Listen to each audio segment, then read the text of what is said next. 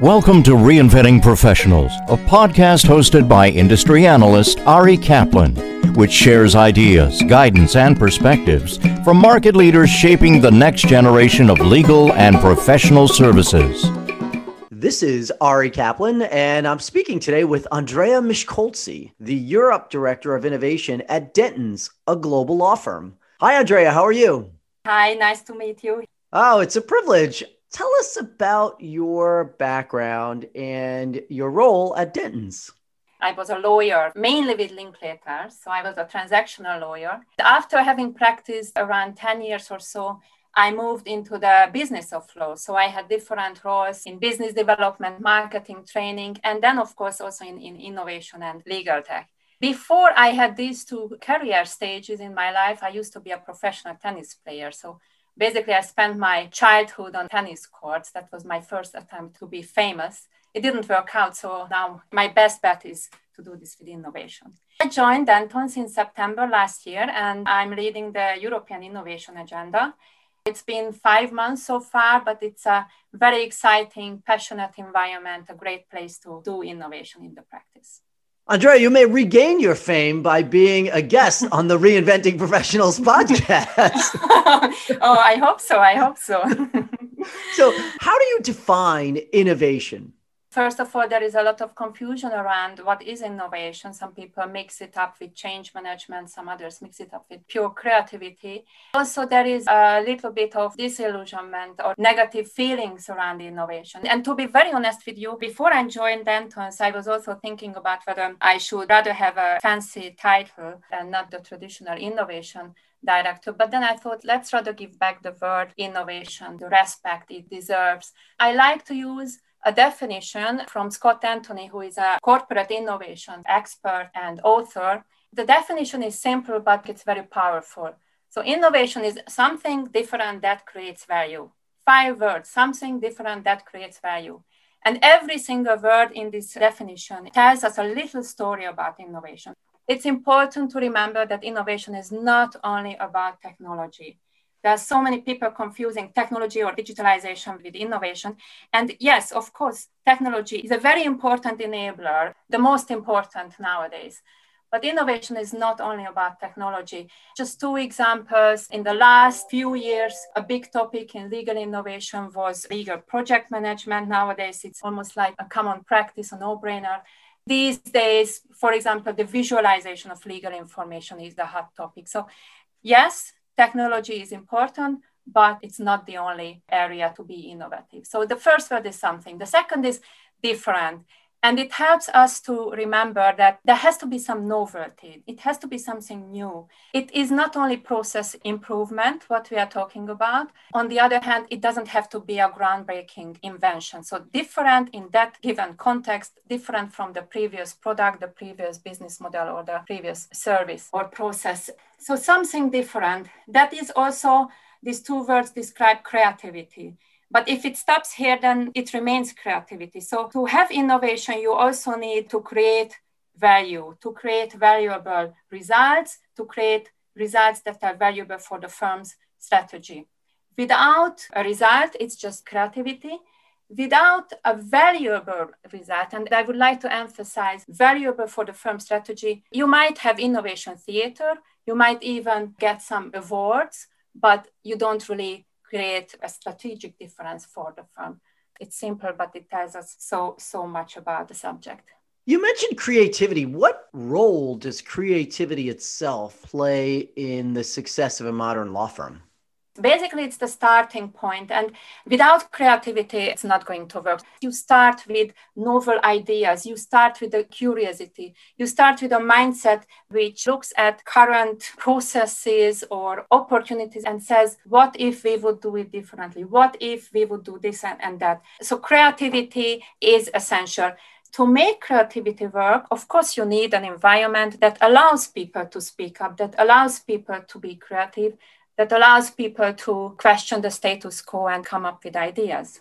How are you, in your new role, helping the firm's professionals develop more of a creative, innovation-focused mindset?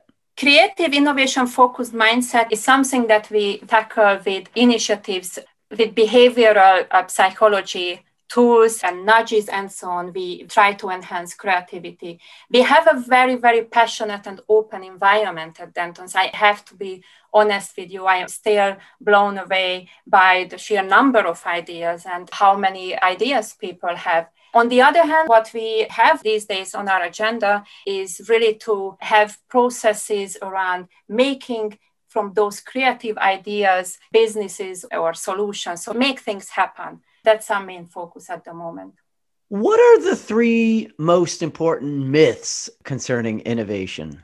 One important myth is that it's all about the ideas. So we talked about creativity and how important it is, but it's just half of the story. And sometimes people talk about venture capital investors like they are not looking at the idea itself, but they are looking at the team who is pitching, whether the team can deliver on that idea, whether the team can make things happen. And this is true also for corporate innovation. You have to be able to make things happen. Now, for creativity alone, you need an environment that supports experimentation and speaking up and psychological safety net. To make things happen, you need a little bit of more classic processes and management approaches, a little bit of more thorough and disciplined approach. The second myth is around failure. Many people say tolerance for failure. Yes, of course, it is important that you have an environment, a culture where failure is tolerated. But on the other hand, you have to have an environment that has no tolerance for incompetence. Somewhat connected to this area is experimentation. Again, yes, you experiment, but you have to be highly disciplined. Last but not least, a very common myth or misunderstanding is that it's good if we let 1,000 flowers bloom, so to say. So yeah, let's have a lot of ideas and then one will succeed. I believe in an environment where we source a lot of ideas, but then we have a look at them and say, okay, which ones are the best candidates to make things happen and to create value? Which one are the ones that are the best from a desirability, feasibility, and viability point of view? Just supporting every single idea will cause you a lot of work. You have to select your best candidates, not too narrow, not only a few, but still not endless 1,000 flowers approach.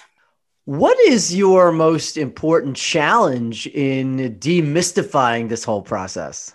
Probably this entrepreneurial mindset that we have to think about every single idea as businessmen think about their ideas. We have to think about the ideas, okay, what is the value proposition I'm talking about? Have I tested this value proposition with clients? What could be the potential return on my investment?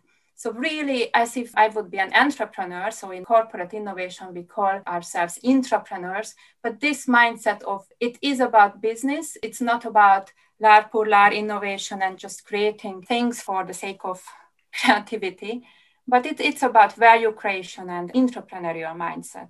What other changes do you see law firms embracing in 2021?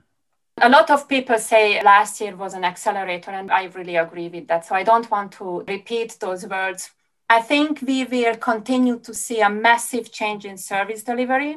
So even more legal engineers, legal technicians, and this kind of bridge functions will be involved in more and more cases working side by side with lawyers. Service delivery will continue to change when we talk about law firms.